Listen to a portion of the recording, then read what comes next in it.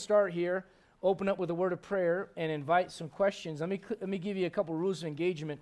And I don't mean to be funny with this, but I've learned from experience, and experience is a great teacher. Question and answers night is not agenda and answers night. You got me? All right, so we welcome questions, but if you see that the question's been answered and you don't like the answer, maybe just pray about it, all right? And the second thing is try to frame it like Jeopardy as a question, all right? Okay, for example, Pastor Adrian, I heard that the mark of the beast is already out there. Okay. What's your question? All right, so it's question answer night. I'll say this, the Lord desires holy curiosity from his people. The Bible says to worship him in the beauty of holiness. And it says over there when it talks about the Ark of the Covenant that the cherubims, I don't know if you remember how this is done, and maybe even if you never read it from the Bible, you might remember Indiana Jones. The cherubims, the wings face like this, looking over the mercy seat. And over in Hebrews, it talks about things that the angels desire to look into. And you are already in it because of Jesus Christ. But he says that, in other words, look, they're curious about this thing of redemption. In other words, God notices curiosity. And if you learn anything from reading the Gospels, what you'll find is that Jesus oftentimes was not only questioned, but he taught by asking questions. You might remember Nicodemus. How can a man be born when he is old? Can he enter the second time to his mother's womb and be born? Right? And Jesus answers that question. By the way, that conversation is a man coming to Jesus with a bunch of questions. It's a private conversation that God lets you in on. And if God didn't let you in on it, you would not have, you must be born again. And if God didn't let you in on it, you wouldn't have, for God so loved the world that he sent his only begotten Son. And you wouldn't have, for God sent not a son into the world to condemn the world, but the world through him might be saved. None of that would be in your Bible had it not been for a man asking a question. So it's good to ask questions, all right? Look at Galatians chapter 4, and look, if you would, at verse number 30. Verse number 30. And I just want to read the first part of that verse. It is a question. And here it is. Nevertheless, what saith the Scripture? That's the question. What does God say about it? What does the Bible say about it? Now, I can give you my opinion, but that probably won't help you a whole lot. So here's what we're going to do. We are going to have a word of prayer. And I'm going to ask Brother Eric Alcorn if you would open us up in a word of prayer. By the way, I'll just throw this out there. We are exploring every opportunity we can. It may not feel like it on tonight, but as you guys know from Sundays where we don't have blizzards and everybody's here, we are packed out and found a place. We're looking at all kinds of different things, but there's an opportunity for us to maybe go look at a spot this week. Would you pray about that, guys? May have Brother Eric go look at that since a number of us will be out of town. And also want to remind you, we already have our Christmas candlelight service invites. Start now. I'm working on some coworkers saying, hey, come on, let's go. Listen, don't you think your mom would be proud if you went to church on Christmas? Oh, yeah, she'd be proud, you know. So just, hey, use guilt if you have to, right? But anyways, grab some of these on the way out tonight and start getting those out. And we also have some CDs. I know some of you don't know what those are. They're little tiny discs. And you put them in the players and they play. If you have a CD player and you like some of these from the Spurgeons, they're for free. I said the F word that Baptists love, free, right?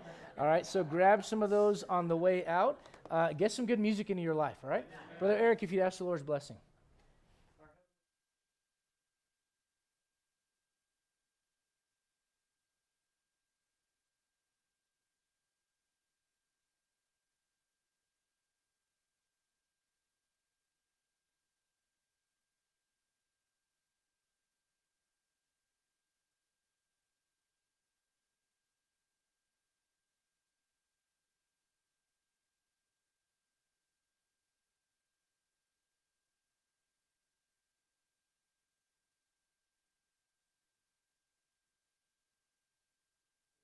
Amen. Do we have the ability to give? Okay, so Bro James has the mic. Who has a question? All right. So Steon, you first, and Brother Ben, you're next, all right? If this is about rugby, I can't answer it, bro. I think South Africa just won the World Cup. Is that right? Okay, all right. Yay, South Africa. All right. They scored points. That's all I know about rugby. Yep. So the question that I have is Luke 11, verse 52. Jesus is addressing the lawyers, and he tells them that they have taken away the key of knowledge. Mm-hmm. I'd love to know what that key of knowledge is, and is it something that still applies today? Is it something that we can somehow either keep others from attaining or take away from them as well? Yeah, amen. All right, so look at Luke chapter 11, verse 52. Luke chapter 11, verse 52. Now, let me do this. Let's go back a little bit because it might be helpful. I think one of the first things you learn in discipleship is how to study the Bible. And I think lesson number 1 is how to study the Bible, if I remember correctly. And in that, we talk about context. And so before I even get to that, let me just say this. I know some of you know this, you've heard this before, but a text, all right, without context, this is a legal term, is a pretext. You see, what does that mean? Buddy, this is where a lot of Christianity lives. Making it up as you go with no idea of what is, who is, all right, so con, español, what does it mean? With, all right, so with text. That's a Latin thing, a little, what do you call it on the front of the word? The end is a suffix, prefix, right? So the prefix con means with, all right? So if you don't look behind and look at, for example, who's talking, all right, what are they talking about? What is the setting? Where does it take place in time? All right, what dispensation is it? If you have no idea what I'm talking about, stick around a little bit. We'll try to make that clear. But if you don't look into those things, then you're going to make the Bible say whatever you want it to say. And so it's important to look at a couple verses behind. Look at verse number 45. Verse number 45. Then answered one of the lawyers and said to him, Master, thus saying, thou reproachest us also. And by the way, what the Lord is doing for several verses, he's rebuking people. And so let me just give you a good piece of advice. If the Lord wasn't talking to you and he's rebuking someone, just keep your mouth shut. Because they're like, it sounds like you're talking about us too. And he's like, since you mentioned it. All right, so look at verse number 46. He's like, well, since you mentioned it, woe unto you, lawyers. I love that. For ye laid men with burdens grievous to be borne, and ye yourselves touch not the burdens with one of your fingers. Woe unto you, for ye build the sepulchres of the prophets, and your fathers killed them. Truly ye bear witness that ye allow the deeds of your fathers, for they indeed killed them, and ye build their sepulchres. Now, what he's saying is this. You're the group of people that honors the prophets when it was people like you that had them killed. So he's kind of letting them know, like, hey, the real issue here has a lot to do with your motive. All right? And let's keep reading. We'll get there. Look at verse number 48. Truly you bear witness that ye allow the deeds of your fathers, for they indeed kill them, and ye build their sepulchres. Therefore also said the wisdom of God, I will send them prophets and apostles, and some of them they shall slay and persecute. Here's a question we need to ask ourselves. Is there a difference between the wisdom of God and the wisdom of this world? Yeah. All right, so he mentions the wisdom of God. Now, when he does that, you know what he's doing? He's quoting Scripture. So keep in mind, what he's doing is he's quoting Scripture and saying, this is the wisdom of God. All right? And so what you have is you've got the wisdom of God being mentioned, and it's equated to Scripture. How do you know that? Because what Jesus does is he quotes the Scriptures. All right? So the wisdom of God is mentioned here. And let me just say this. Go to James. We'll come back to it. Go to James chapter number 3. James chapter 3. We'll come back to Luke 11 in a moment. Let me give you the short, and we're going to walk through it. But when you take away the authority of Scriptures from people and replace it with a different authority, you take away the key of knowledge. You cannot, listen, the Bible says the fear of the Lord is the beginning of wisdom. And it talks about wisdom and knowledge all through Proverbs. If you go back to Proverbs 1, which we will in just a moment, what you find out is that God gave an entire book of the Bible to give people knowledge, especially young men there in the book of Proverbs. And you say, well, what was that all about? Well, it's God giving his mind and his thoughts to us so we can know how to walk in knowledge. When you replace that with another authority, which is what the lawyers and the Pharisees and the scribes did, they became the authority over the Scriptures. And we've said this before, and I'll say it again. I'm not the final authority here. The Bible is, all right? Now, what God does is he does give you men to teach you the Word of God, and that's biblical. But let me just say this. When a person goes against the authority of God's Word and says, no, you've got to trust me, even though the Bible doesn't say that, run for your life. All right? Because what they're doing is they're taking the key of knowledge out of your hand. Look at James chapter 3, and look, if you would, at verse number 15. I'm sorry, go back to, verse 13. Who's a wise man? All right, we're talking about wisdom. Who's a wise man and endued with knowledge among you? Remember this. Wisdom is understanding what to do with knowledge. Wisdom is understanding. When you look at wisdom, understanding, and knowledge, think of it this way. Wisdom is something that comes from God, and it is understanding of what to do with knowledge. Do you realize you can take someone and pump them full of Bible knowledge, all right? But if you don't show them how to apply it, you know what they'll be? They'll be robotic Pharisees. You got to show them that the purpose for this knowledge is not for you to go beat people over the head with the Bible. It's to win them to Jesus Christ and be a reflection of Jesus Christ in this world. Look at James 3, look at verse number 14. But if you have bitter envying, go back to verse 13. Let him show out of a good conversation his works with meekness of wisdom. Do you see how God's wisdom works? It's you being meek. Jesus says, take my yoke upon you, for I am meek and lowly, right? So it's not, well, I know this, and I know that. That's why I've said this a million times. Some of you are starting to get it, and I really appreciate that.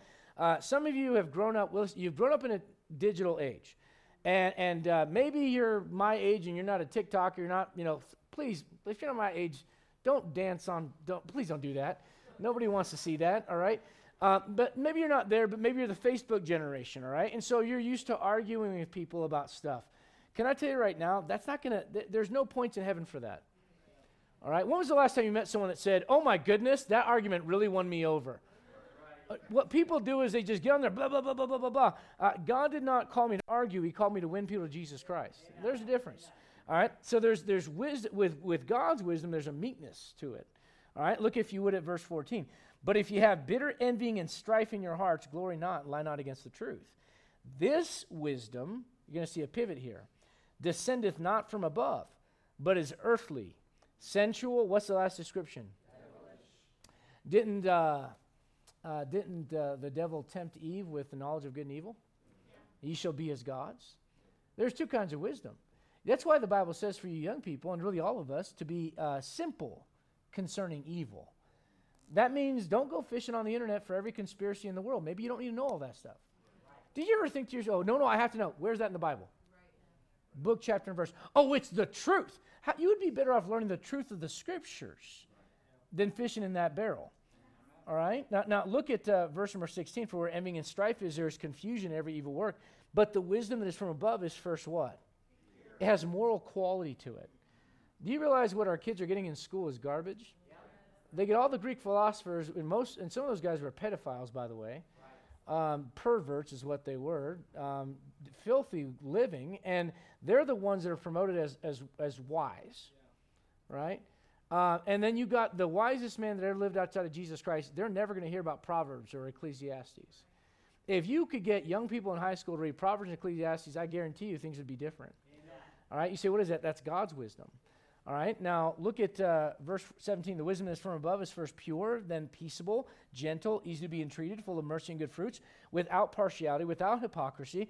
And the fruit of righteousness is sown in them in peace of them that make peace. So he's giving you a description of what God's wisdom looks like and sounds like and talks like and acts like and lives like versus that of the devil's. All right, so the wisdom of God, go back to Luke chapter 11, we understand is not the same as the wisdom of men. Matter of fact, over in 1 Corinthians chapter 1, and I won't have you turn there, you know what God says? God chose the foolish things and the base things and the weak things to confound the things which are mighty and wise and so on and so forth in the world. God's estimation of what is wise and what is wonderful and glorious is different than that of the world. Brother Donovan, when he was going down to Bible school, this is back in the late 70s, I think it was, maybe early 80s, his boss in Connecticut said, Brian, I think it's good that you're trying to be a good, holy man and all that stuff, but don't waste your life digging ditches in Florida. And, he laughs about that today, just looking at all that God's done in the last couple of decades. and how good God has been. But the world looks at someone doing that and they go, what a waste. Now, you remember the story of Mary Magdalene going to the feet of Jesus Christ, and the disciples said, hey, why'd you make this waste? But who was the ringleader that day? Judas. You got two kinds of wisdom competing against each other. So you have the wisdom of God and the wisdom of man, the wisdom of this world, and they don't go. That's why, listen, I said this as well. That's why, I'm not saying everything that you're going to hear from a psychologist is wrong, but when a psychologist can't even define what a person is, body, soul, and spirit, how can you address those issues? And so if you got the wrong foundation, you're not going to be able to help them. So oftentimes, for example, some guy does a heinous crime, some man does some heinous thing, and they go, what terrible thing happened to him? How about we start with, it's wicked, let's just start with that, right? Well, you start there from the Bible perspective, right? And so the idea is this, you got two kinds of wisdom. And in the passage, go back to Luke chapter 11, in the passage what you have is you've got someone trying to replace God's authority. And this is one of the things that you find over and over with the Pharisees. As a matter of fact, it says in John 7, never man spake like this man. Why? It says Jesus Christ spake with authority and not as the scribes and the Pharisees. The modern day equivalent of that is someone saying what your Bible says isn't right. The scriptures would better be rendered this way. The word, that verse over there in 1 John chapter 5 shouldn't be there. A more clear understanding of this word would be, that's another way to replace your authority. When you start, listen, when you got multiple authorities, you can't get anywhere. Someone talked to me this week and was trying to get me to help in a certain situation. I said, I can't help. And I know they look at me and they think I'm callous. I said, look, it's not that I don't want to help. I can't help. When you've got two different authorities, and if someone came to me and said, I want to debate you, first off, I'm not going to waste my time. But if they did, and I could engage with them in a real way, and they said, I want you to show us out of the Bible what the Bible says about something, and I'm going to show it out of the Pearl of Great Price written by Joseph Smith. You know what I would say? I would say, no thanks. If we can't agree on the authority, we can't even get it. Listen, when you go to a courtroom, they don't go, I think it should be this way. What does the law say? Right? So you have to go back to a single authority. Well, what happens when you get more than one authority? I'll give you an example. You parents, you love having your kids around the grandparents, and that's all good and fine. And grandparents are awesome until they're not. So my dad, I'm just going to tell you right now, my dad, man, I can tell you, I knew I was loved. I'll say that, all right? The Bible says, whom the Lord loveth, he correcteth. I knew I was loved. Are you with me right now? All right? So I knew I was loved. So then I go to do that with Bella when she's 2 years old, and she's going to touch something. I say, no, don't touch. And I go to grab her hand. Ay, pero bendito hijo mío, mira, ella está niña, mira, pobrecita, no, déjala quieta. I'm like, Dad, are you the same guy that raised me? Right. Now, it's okay when they're visiting, but if you live in a circumstance like that, you can't raise your kids because you're constantly fighting, right? You're going back and forth. And so the idea is you got to have a common authority. So what Jesus is talking about is simply this. They were trying to replace the authority of Scripture with their own tradition. Look, if you would, at verse number 50. That the blood of all the prophets which was shed from the foundation of the world may be required of this generation, from the blood of Abel and the blood of Zacharias, which perished between the altar and the temple. Verily I say to you, it shall be required of this generation. Woe unto you, lawyers, for ye have taken away the key of knowledge. Ye entered not in yourselves, and them that were entering in ye hindered. I think there's a great price to pay to keep people from understanding the Word of God. Well, one of the greatest ways to keep people from understanding it when you introduce another authority. I'll give you the classic example. It's maybe one that you've heard before, but in Genesis chapter 3, they go, well, God says, and the devil goes, well, but ye shall not surely die. Yeah, exactly. One of the most dangerous lies is a half-truth. It's close enough. They didn't die physically on the spot. They died spiritually, Ephesians chapter 2. Okay, so they died spiritually. Well, what did the devil do? He goes, hey, let me be the authority. Another example of this, and it's one of the greatest pictures of the Antichrist in the Old Testament, besides Saul, is Absalom. What does Absalom do? Oh, and by the way, one of the reasons why he's a great picture of the Antichrist? You know what his name means? Abba. We cry Abba. What does that mean? Father. All right, Shalom. It's the greeting. Salem would be the Arabic way to say it. All right, so you say, what is that? Father of peace. That guy wasn't the father of peace. What a terrible name, just like the Antichrist. The Antichrist shows up and says, I'm here to bring peace. And what does he do? He tries to steal a kingdom. How did he subvert the kingdom? How did Absalom do that? You know how he did it? He did what a lot of Christians do in churches. He stood there while people were walking. He goes, I know the pastor's too busy and people don't really love you like they should here. But I know this. If you came to me with your problems, I would pray with you. And so people are coming in to see the king. Absalom kind of diverts them and goes, hey, you say, what is he doing? He's replacing the right authority. Think of it this way, guys. And by the way, God is not a respecter of persons, but he's a respecter of positions. And Saul was a wicked man. We understand that. You know what David never does? He had all kinds of opportunity to kill Saul. He doesn't do it. He said, no, you know why? Because that's not my position. I'll let God deal with him.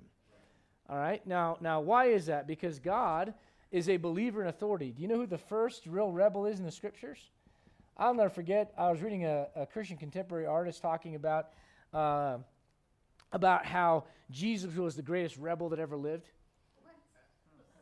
I know what you're trying to say, but let's not use the R word there because that just describes everything that's satanic. The devil is the rebel. Jesus Christ submitted to the Father's authority. Oh, you mean everyone else was rebellious around him, so he went against culture? Yes. That didn't make him a rebel. It made them a rebel. All right? So the idea is this. God is a believer in authority and structure. All right? So what they're doing when they take the key of knowledge away is they're removing the authority. And the way they did that was by their vain traditions. And you read about that over in Mark where he says you make the word of God of none effect through your vain traditions. So the key of knowledge goes back to the scriptures. And once you replace that authority, you're done. What's your question, brother? Turn on the mic and he glows, right? I was just wondering, it's more of a historical question about the conflict between Israel and Palestine. Like, where did it start and how did it get to where it is? Yeah, well, that's a great question. We'll answer that. Who has about 20 years to go over that? So let's do this. Let me answer it this way. I'm probably there's historical stuff. I'm going to answer the short part real quick. Okay. Palestine was a Roman term. A Roman governor gave to part of the land that belonged to Israel, okay? It was not a historically recognized nation. There was no nation of Palestine. It was a region of Israel. That's thing number one, okay? So that said, let's go ahead and start over here. And what you have in the Old Testament is you've got God speaking to a man named Abraham.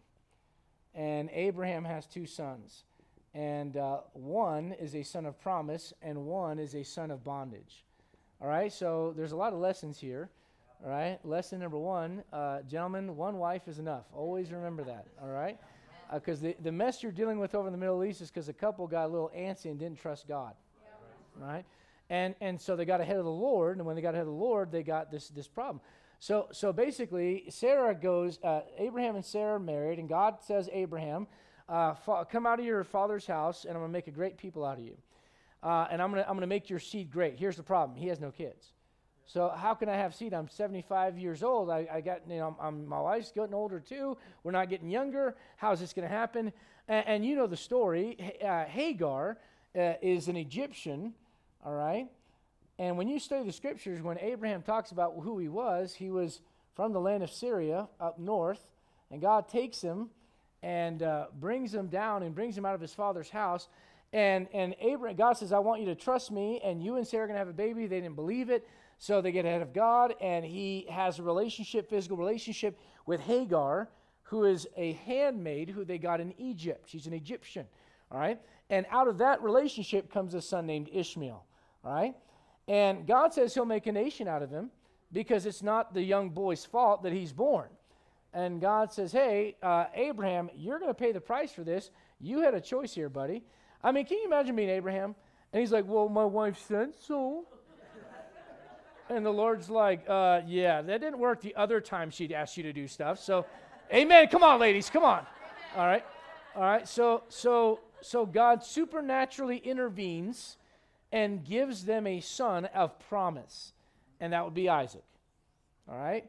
And then Isaac, of course, has a son named Jacob. And Jacob in Genesis chapter 32, after he wrestles with the angel of the Lord, his name is changed to this. And this guy, Jacob, has 12 sons. Okay? He's got 12 sons, and they make up, look at James chapter 1 real quick. Look at James chapter 1. They make up the nation of Israel. James chapter 1, and look if you would at verse number 1. Brother Sean, when you get to James 1, verse 1, can you read that real nice and loud for us? James 1:1. Yep. James, the servant of God and of the Lord Jesus Christ, to the 12 tribes which are scattered abroad, greeting. Okay, so let me just say this. I want to make this clear. When James writes this is after the death, burial, and resurrection of Jesus Christ. Okay? And so what this means is this would fall on the side of the New Testament. All right? So even at that time, they are calling out the 12 tribes. Guess what? You ain't them. Right. All right? So the Bible addresses in 1 Corinthians chapter 10, you're either a Jew, a Gentile, or you're part of the church of God. If you're a born-again child of God, your race is immaterial. Your gender is immaterial. Basically what the world wants to try to do right now, God did it through Jesus Christ. But he did it the right way, right? And so in Christ, there's neither Jew nor Gentile, male nor female. But outside of that, there are physical distinctions between Jew and Gentile, all right? I heard this story told a long time ago. You know the problem is with the Gentiles? Here's the problem with the Gentiles. That's us. We like money and we like land. Yeah. And the Jews know how to buy money and they know how to get land. All right? And so the Gentile despises the Jew for that. A story was told years ago where a German man was talking to a Jew and he goes, "You don't have any idea. Where I live, there's no Jews in my village." And the Jew goes, "Well, that's why it's still a village." Yeah. So, yeah.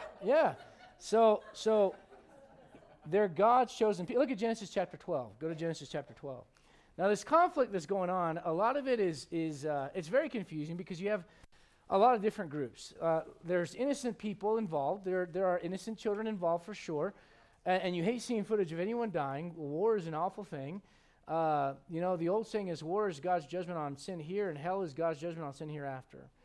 And so innocent people die when people make decisions over these things. Having said that, there's going to be a slant in the. Let me ask you this. Let me throw it out this way. Let's say that someone came into your backyard, kidnapped your kids, raped your wife, and kept some people hostage, and then blew part of your city up. And then someone comes back to you and goes, "Now, when you do respond, make sure it's like with guard. Make sure that you kind of just keep, what you better get out of my way, bud." All right, so this is part of what you're going to get in the news media. Now, look, let me say this right now. When I say we stand with Israel, it's not we believe in Benjamin Netanyahu, we believe all their politics are right and all their policies are right. No, none of that. The guy could be wicked. They could all be wicked. But here's a question. Let me ask you Christians, born-again believers tonight, is there anything you can do to lose your salvation? No. All right, let me ask you a question. Have you ever drugged the name of Jesus Christ through the mud by your attitude and the way you act and your testimony? Yes. Did it change God's promise to you to be saved forever? No. All right. Well, then guess what? When he tells them that they're his chosen people, that doesn't change. Now, let me give you this. Abraham's covenant, this is a very important word, is unconditional. All right, look at Genesis chapter 12. There's nothing that Abraham has to do, and there's no law to keep. The Mosaic covenant is one of law. And it goes like this. It goes, and I'm not going to go through all the covenants tonight, but the Mosaic covenant goes like this. If you, my people Israel, keep my law, I will bless you in the land. You will prosper in that land. You will conquer those around you, and you'll be elevated to a superior position in that part of the world. You will rule, you'll reign, you'll be great. You'll be a reflection of my glory on this earth. But if you don't, and you worship all the gods of the nations around you, I'm going to spit you out of the land. I'm going to spew you out of the land, and you're going to be in bondage, and you're going to be in captivity, and your children are going to be, all this terrible stuff's going to happen to you. So guess what? They don't obey God, and we read about that in the falling of the Assyrians come in and take the northern 10 tribes in 736, I believe it is, BC, and then in 607 BC, they take the 2 southern tribes of Benjamin and Judah. All right, so eventually God's word plays out exactly like he said that it would. That's the Mosaic covenant. The Abrahamic covenant, which you're about to read right now, is before Moses. And guess what? It's unconditional. And guess what that means? When God throws out a word like forever, let me ask you a question. Are you saved forever? Yep. You know why you believe that? Because he said you would be. eternal life, right? When God throws out a word like forever in connection with that covenant, you know what that means? It means it's forever. Well, you go, well, then how could God do that? Well, you got to understand, we're right here, okay, guys? We're after the cross. We're 2,000 or 2 days, if you want to talk about prophetic days in the Bible, 2 days post the cross to get to 6,000 years, going back forth. You say, how do you know it's 4,000 before the cross? Do the genealogies. When you have time, I'm sure you have lots of spare time to scroll and all that. Look at all the genealogies. This guy dies here, and he has a son, and he lives this long. You go through, it's 4,000 years from Adam to Christ, all right? 2,000 years on this side. And then after that, you know what comes? The seventh day, the Sabbath of rest, the millennial reign of Jesus Christ. All right, well, guess what God says he's going to do over here? He's going to bring Israel back into their land. Ezekiel chapter 37. All right, and I'm going to show you something in the New Testament in just a moment that will speak to this, but look at Genesis chapter 12, and look if you would. Now look, here's the short answer is this. Regardless of the politics and policies of a nation, if God says, those are my people, as a nation, you'd be really smart to go, yep, we're not going to mess with them. Question, where's the Spanish Armada? Where's the great army of Spain that conquered half the world? Where is that? All right, where's the Roman Empire? Where's the Greek Empire? Right? Go on and go. And there's one common thread with all those empires. They all messed with one people. And they all paid the price. Look at Genesis chapter number 12. Look at verse, you may not like it, but you got to acknowledge when the Bible says something, it's right. All right, look at verse 1. Now the Lord had said unto Abram, get thee out of thy country and from thy kindred and from thy father's house and the land that I will show thee, and I will make of thee a great, what? Nation. How can he do that if he has no kids?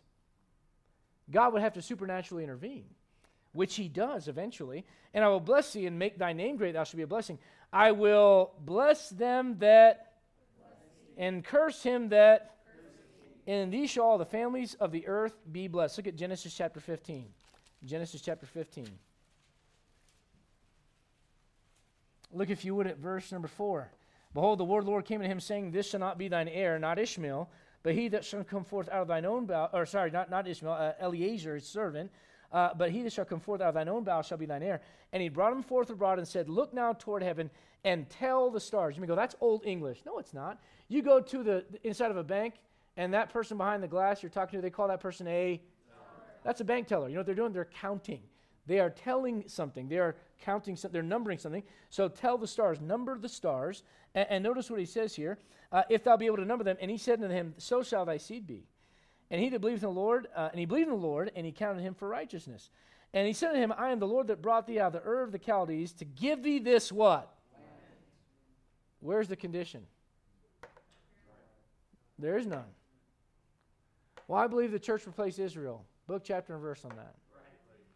Oh, I know. You're going to go to Romans chapter 2. Let's go to Romans chapter 2. Go to Romans chapter 2. By the way, there's other promises. I'm not going to go through all of them. He does it again in Genesis 18.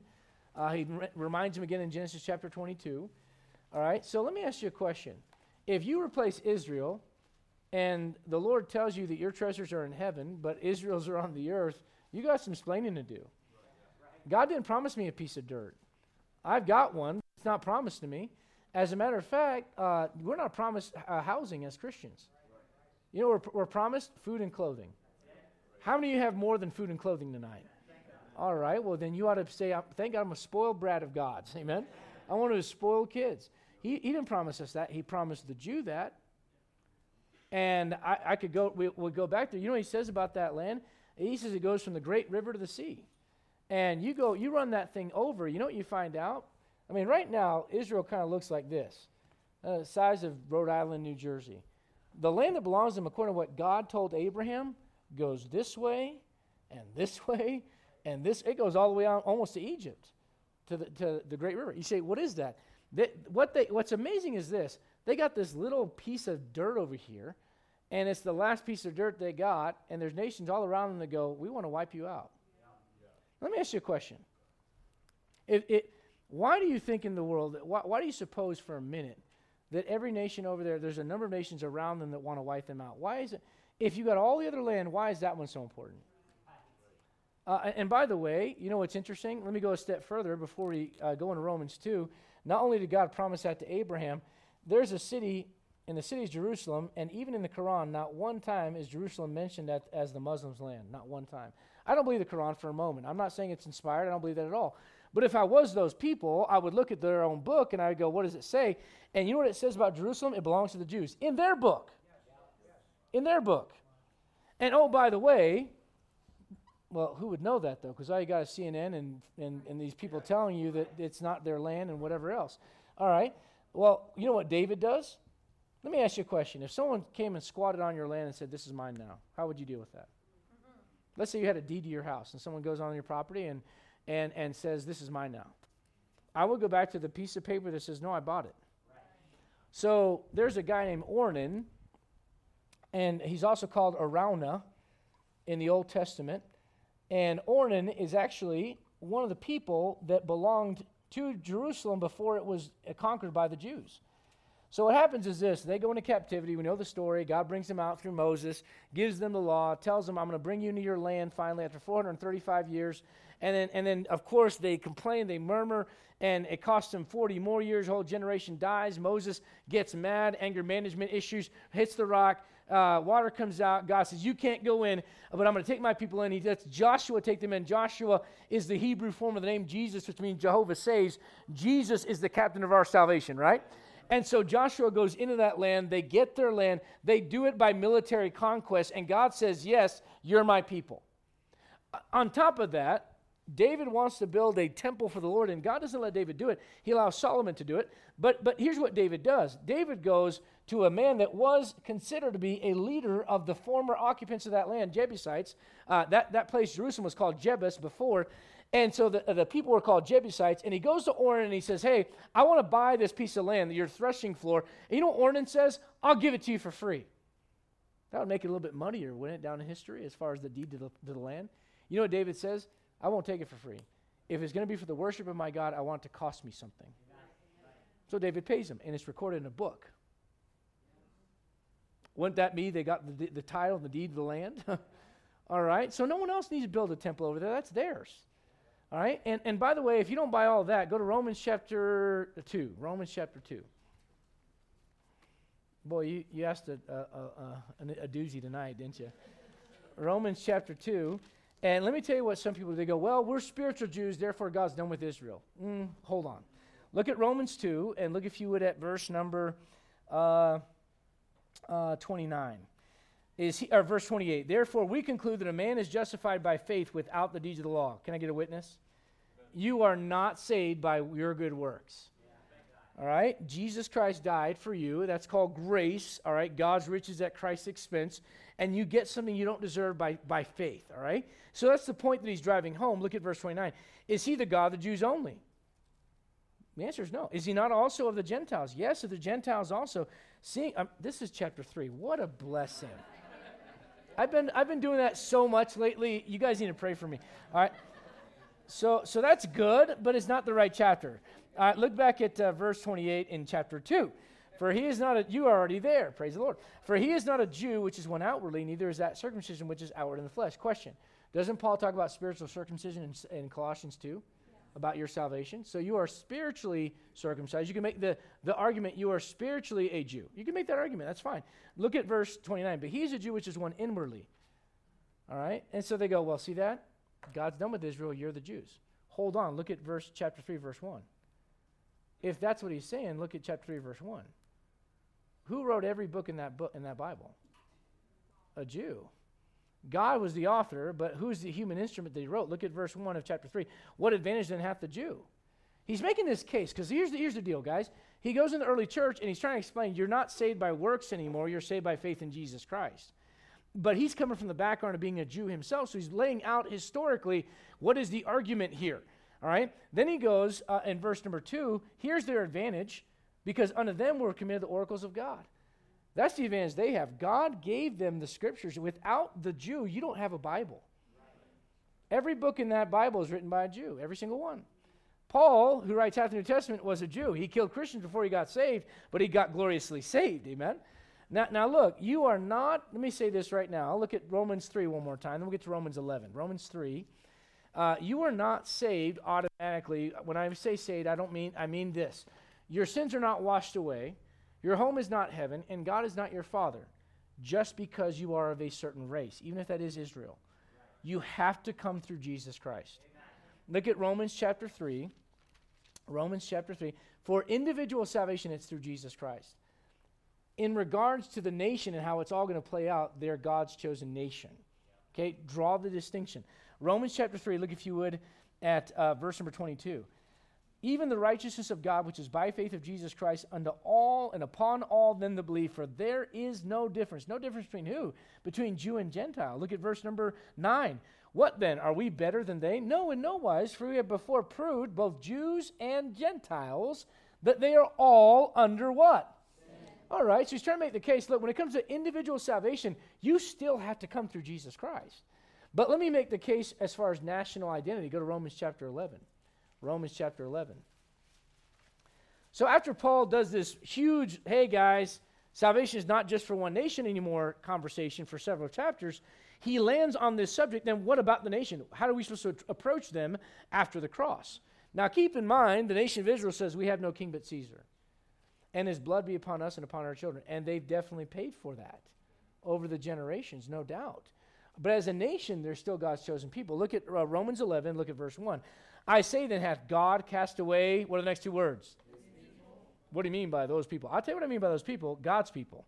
All right, the nation of Israel. God forbid, for I also am a what? So now you know who he's talking about. Of the seed of Abraham, of the tribe of Benjamin, God hath not cast away his people which he foreknew. You know what that means? He went to Abraham. Who made the move to Abraham? Did Abraham go to God first, or did God go to Abraham first? All right, now there's some things in the life of Abraham that God saw. I won't go through them all right now. But in Genesis 18, he says, I see this man, how he will command his family to follow me. So there's some character qualities that God saw in Abraham, no doubt. I'm not dismissing that, but I want you to understand. Abraham did not go to God. God went to Abraham. So God foreknew what he was going to do through Abraham. Does this make sense? So he says, God has not cast away his people. Look, if you would, same chapter. Look at, he tells you all the bad stuff they've done. Look at verse 3. Look at what they did there. Look at verse 4. Look what they did there. All right? And so over and over and over, he shows them, look, the Israel is not innocent. Look at verse 13. For I speak to you Gentiles, inasmuch as I am the apostle of the Gentiles, I magnify mine office. If by any means I may provoke to emulation them which are my flesh. He's a Jew. He's saying, look, I'd like to provoke them to come back to God. And the way that God does this is by saving Gentiles. Because Jews go, no, we're the right people. We're the chosen ones. How come they're getting in on this thing? And God's going, see, you're missing out because you rejected my son. Now look at the end of the chapter. Look at verse number 25. For I would not, brethren, you should be ignorant of this mystery, lest you should be wise in your own conceits, that blindness in part has happened to Israel until the fullness of the Gentiles be come in. And so all Israel shall be what? Now that's not saved like you use it in Romans chapter 10, verse 9 and 13. All right, that saved there has to do with a deliverer. Look at the verse I just read. He talks about out of Zion shall come the what? You see that? All right, so you know what that deliverer is? That deliverer is Jesus Christ. He's their Messiah. In the tribulation, which is post where we're at right now, all right, next great event is the rapture of the church. All right, here we are. All right, and the rapture happens, and then you have the great tribulation, which in Jeremiah is called the time of Jacob's trouble. And then you have the second coming of Jesus Christ. All right. Well, you know what this is called? The time of Jacob's trouble. All right. Israel's in trouble. Revelation chapter 12 says they are persecuted by the Antichrist, and they flee into the wilderness. And right about the time they're about to get wiped out, you know what happens? The white horse and the white knight shows up, all right, out of heaven. And that's Jesus Christ himself. You know what he does? He rescues the woman. You know what they're going to be doing at the end of this thing? At the end of the tribulation right here, you know what they're going to be doing? They're going to be calling on the Lord, going, Lord, are you going to rescue us? Those prophecies in Psalms, are those true? Are you really going to take care of us? Those things you said back there, will you revive us as a nation? Is that real? Lord, the promises you made about that land, is that real? Lord, would you come and rescue us? Lord, when wilt thou arise? And the Lord comes back, and when he does that, he delivers them. The salvation there is a reference to national salvation from the Antichrist and from his armies. There's the Battle of Armageddon. Now, furthermore, let me show you this. Look at verse number 26. There shall come out of Zion the deliverer. There's the physical salvation. And shall turn away ungodliness from Jacob. There's the spiritual side. Because by the end of the tribulation, do you know what God calls Jerusalem? Sodom and Egypt. They're a mess. and they become like the nations around them, which is what their history was all about. All right? Look at verse 27. For this is my covenant unto them when I, what's the next word? Is that future tense? You know what that means? It hasn't happened yet. So if you say God's done with Israel, you're a liar. Or you're calling God a liar. Don't get on the wrong side of history on that. All right? So the idea is this. Now look at verse 28. Here's a real practical understanding of it. When it comes to the gospel, they're not your friends. They want to shut it down. Paul, if anyone knew that more than anybody else, it'd be Paul. He lived through it. All right? He was one of them, got saved, and they turned on him. As concerning the gospel, they are enemies for your sakes, but as touching the election, they are beloved for the Father's sakes, Abraham, Isaac, and Jacob. So the answer is this. It's a long, long thing that goes back between Ishmael and Isaac and the rivalry that was there between those families. All right? But ultimately, what God said would prevail in the end was the promised son, Isaac. Why? Because through Isaac comes the promised one, Jesus Christ. All right? Jesus Christ does not come through Ishmael. He comes through Abraham and Isaac and Jacob. All right? So the idea is this. It goes back thousands of years, this conflict. All right? And when people try to jump into it in the 21st century with no knowledge of this stuff back here, they do themselves and the geopolitical scene a great disfavor. Because what you try to do is you try to look at the last 50 years. And let me tell you something about Americans. We got a problem in the geopolitical scene. Here's what it is. We think, at least our leaders do, what do I have to do to cover myself for the next 4 years? Because I'm out. People in other parts of the world don't think that way. All right? So if you want a practical answer on this, pray for our leaders that they're smart enough not to turn Israel. Because I think there's two reasons. If you look at the things that America's done and in the last 20, 30 years, if you look at what America's done as far as morality goes, there's no excuse for it. No excuse, all right? We had the Bible at the beginning. There's very few nations that could say that. And so here's what I would say. There are two reasons why God has not yet just said, okay, your time is done, all right? Number one, you got a nation that puts out the gospel of Jesus Christ in all the world. So Christians, you better pray for that. You better give to that because God looks at that. Number two, Israel. Once America turns on Israel, you're in trouble. You talk about gas price. You think $4 a gallon is a big deal? You look at what happened in Germany after World War I and World War II. You look at what happened in Russia. Do you realize that I could go on and on historically? I don't want to bore some of you guys, but I'll just say this. The nations that turn on them, they pay for it. Yeah. And you might go, yeah, but look what they did to Jesus Christ. And I would say you're 100% right. Let God deal with them on that. All right? You butting in as a Gentile, that's what Paul's warning is in Romans 11. All right? Then you got internet jockeys go, well, who's really Israel? Okay, so you know, I'm not trying to be funny, but if you're not of Abraham, Isaac, and Jacob, it's not you. Okay? So what happens is there's a temptation, and it's showed up all throughout history. The Catholic Church did it. The Reformers did it, where they basically said, God's done with Israel. The church replaces Israel. And the problem with that is all the promises that God made to them, even Paul talks about them and says he's still going to do these things. We don't take that place, all right?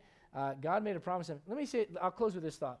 If God broke his promise to Israel, an unconditional covenant,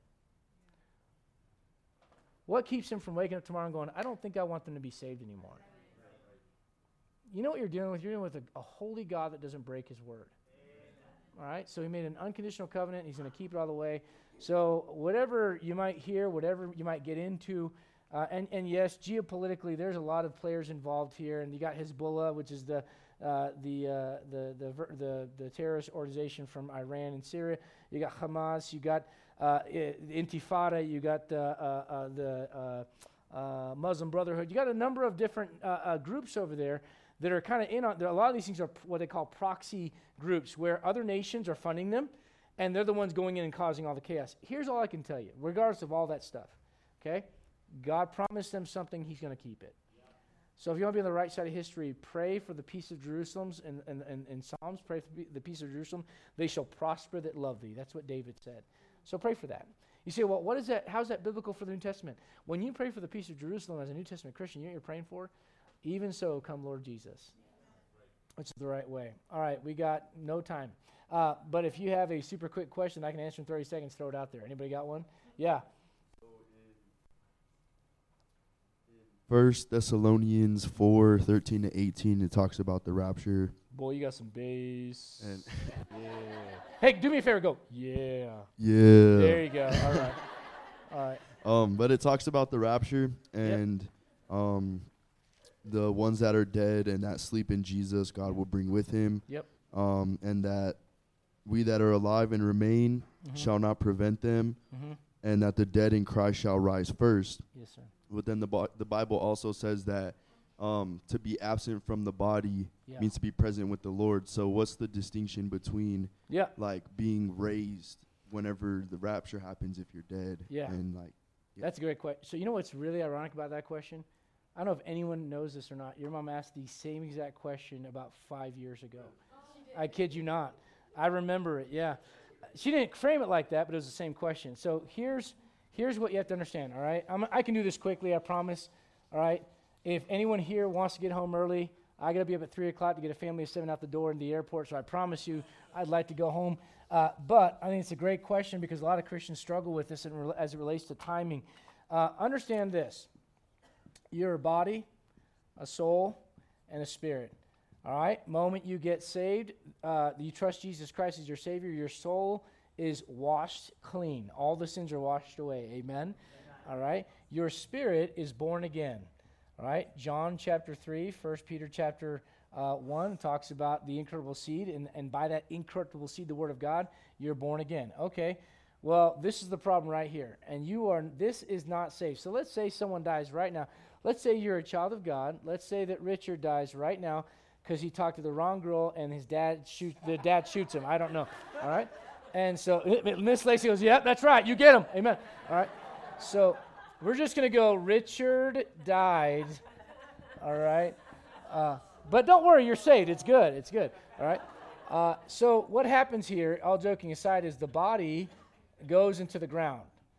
And the body, not the soul, the body, Matthew chapter 27, many of the bodies of the saints which slept arose. So your body goes into the ground, okay? So body's in the ground, your spirit goes back to God immediately, all right? And your soul is present with the Lord automatically, all right? Now, let's say you're dead let's say you were Paul the Apostle and you died almost 2,000 years ago. His body's in the ground. His body's dirt now, right? It's dust, right? To dust thou shalt return, right? So his body's there. His soul's up there.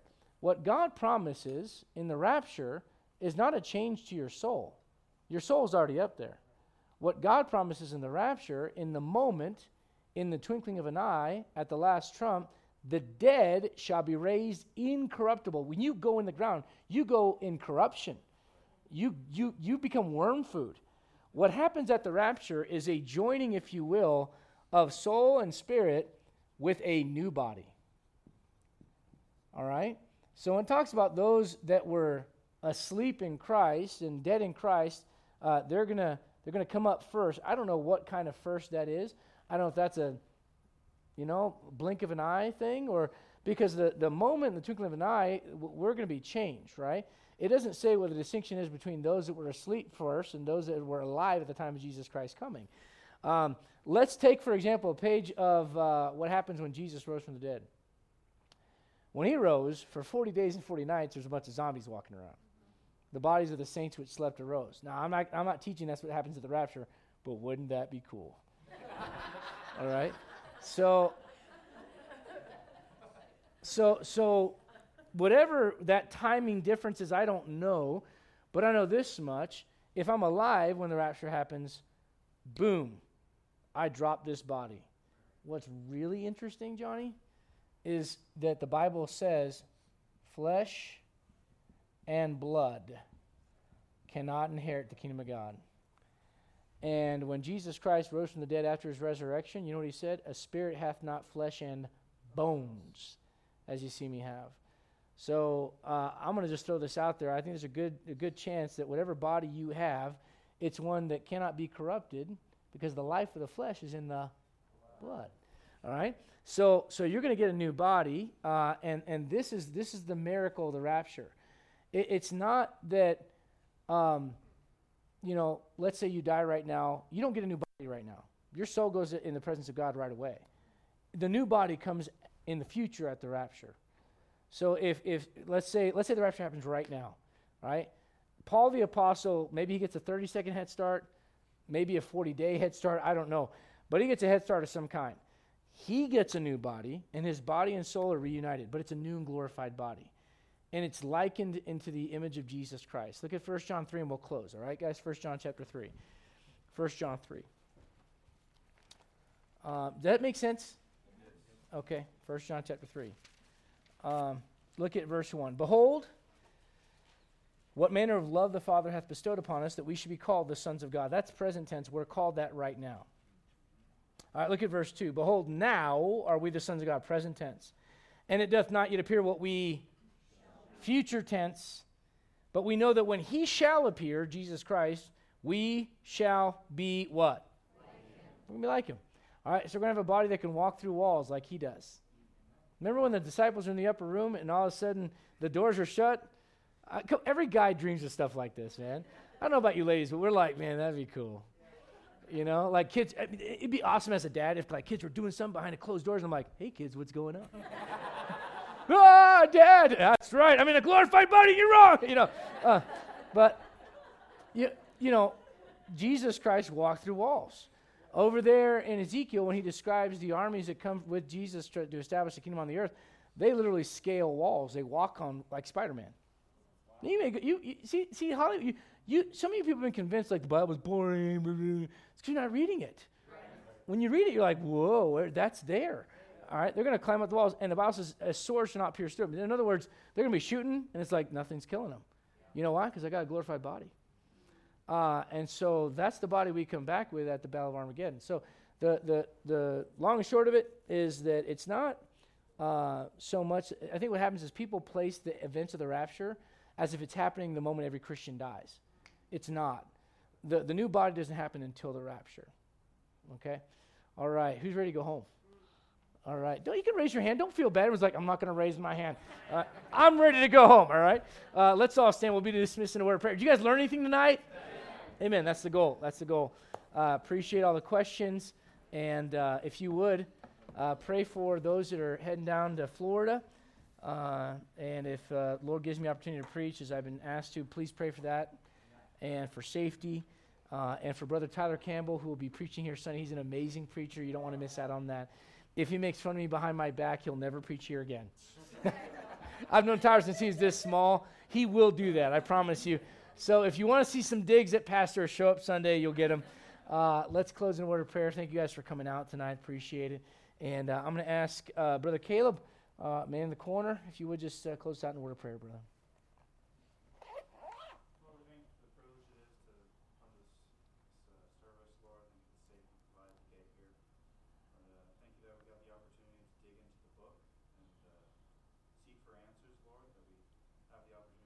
Yeah. Yep.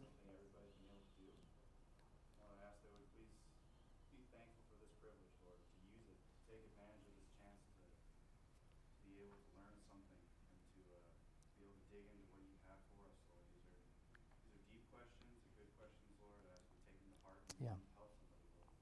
Ask you please provide safety on the trip back today, Lord. I thank you for the rest of this week, Lord, the opportunities we'll get to reach out to others. Amen. To witness, Lord, and ask you to take advantage of it.